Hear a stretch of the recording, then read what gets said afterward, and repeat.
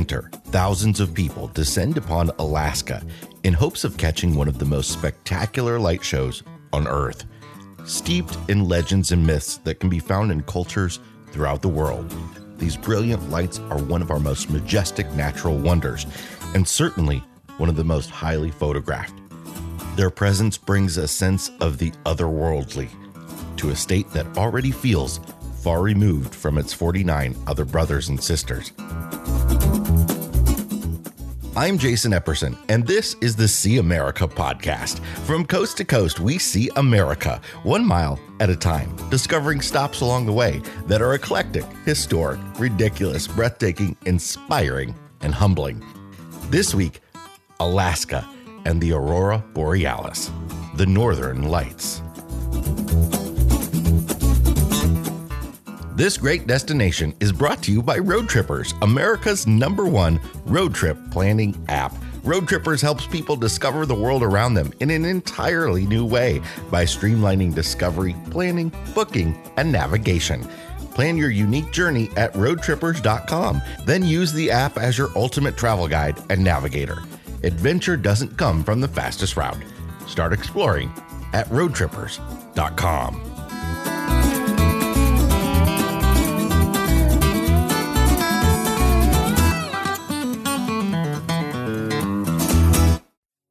The bright dancing lights of the aurora might seem like a brilliant piece of magic, but in reality, it's a collision between electrically charged particles from the sun that enter the Earth's atmosphere. The dancing lights are seen above the magnetic poles of the northern and southern hemispheres. In the south, they're called Aurora Australis, and in the north, Aurora Borealis. In Latin, literally Southern and Northern Dawn. The displays appear in many colors, with pale green and pink being the most common. The lights can take on many forms, from patches or scattered clouds to streamers, arcs, rippling curtains, or shooting rays that light up the sky with an eerie glow. The lights of the aurora have fascinated humankind throughout the ages with their presence in myths, stories, and religion, dating back at least as far as ancient Greece. It's even said that many of the early Chinese legends associated with dragons were a result of the Northern Lights. So it's only natural that here in North America, many indigenous tribes have their own beliefs about what the Northern Lights represent. With a select few, here's Abigail Trabue.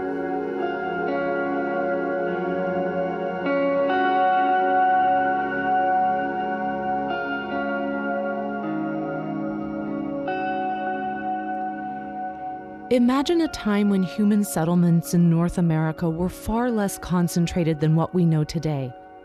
There was no social media, no public transportation, no iPhones, no cities, no roads, just the wide open land and a big night sky. Tribes lived in significantly smaller and more remote communities with barely any communication with other tribes in the area. As a result, many evolved their own fables and beliefs surrounding the Aurora Borealis. The aurora is part of life's circle and is the spirit of the dead who remain in the sky but apart from their loved ones, according to Cree lore.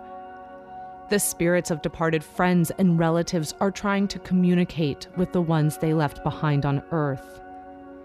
To Algonquins, the aurora was created by light from a fire built by Nanebojo, the great Algonquin creator.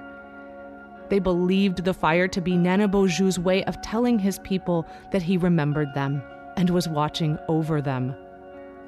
Further north, many Inuit tribes of Alaska considered the aurora to be the spirits of dead humans playing a ball game, using a walrus skull as the ball. The flip side to that story being the people of the remote Nunavik Island off the Bering Sea, who believed the Northern Lights were walrus spirits playing ball with the skull of some unfortunate human. Tribes in Point Barrow, Alaska's northernmost spot, believed the aurora was evil and carried knives to protect themselves from it. And in some Inuit groups in the lights, they saw the spirits of the animals they had hunted, namely beluga whales, seals, salmon, and deer. In Washington state, the Makah Indians thought the lights were fires in the north, created by a tribe of dwarves who used it to boil whale blubber. Fire and cookery were also on the minds of the Mandan people in North Dakota. Their belief was that the lights were again fires over which great warriors boiled their enemies in huge cooking pots. For Wisconsin's Fox Native Americans, the aurora gave a sense of foreboding, representing their slain enemies preparing for revenge. Across the continent, various people saw the northern lights as anything from ravens to spirit guides holding torches aloft to direct the departed to the next world. Some believed the northern lights represented the spirits of those who had died violently, or spirits rejoicing because the sun was absent. For others, it was believed if you whistled at the aurora, it would sweep down and take you away. Clapping your hands, however, caused the lights to retreat, keeping you safe.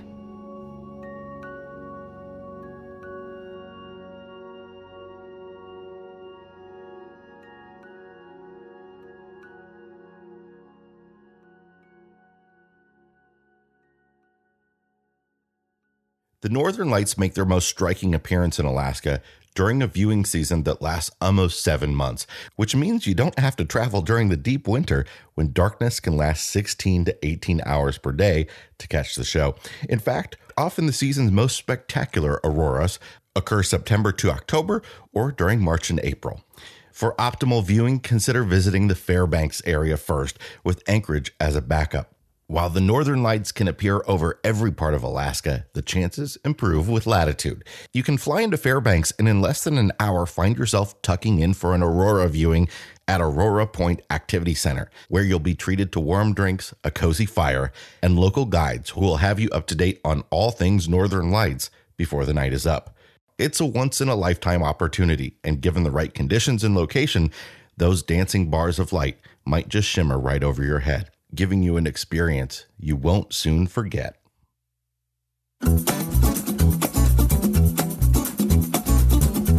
This episode of See America was hosted by me, Jason Epperson, with narration by Abigail Trapu.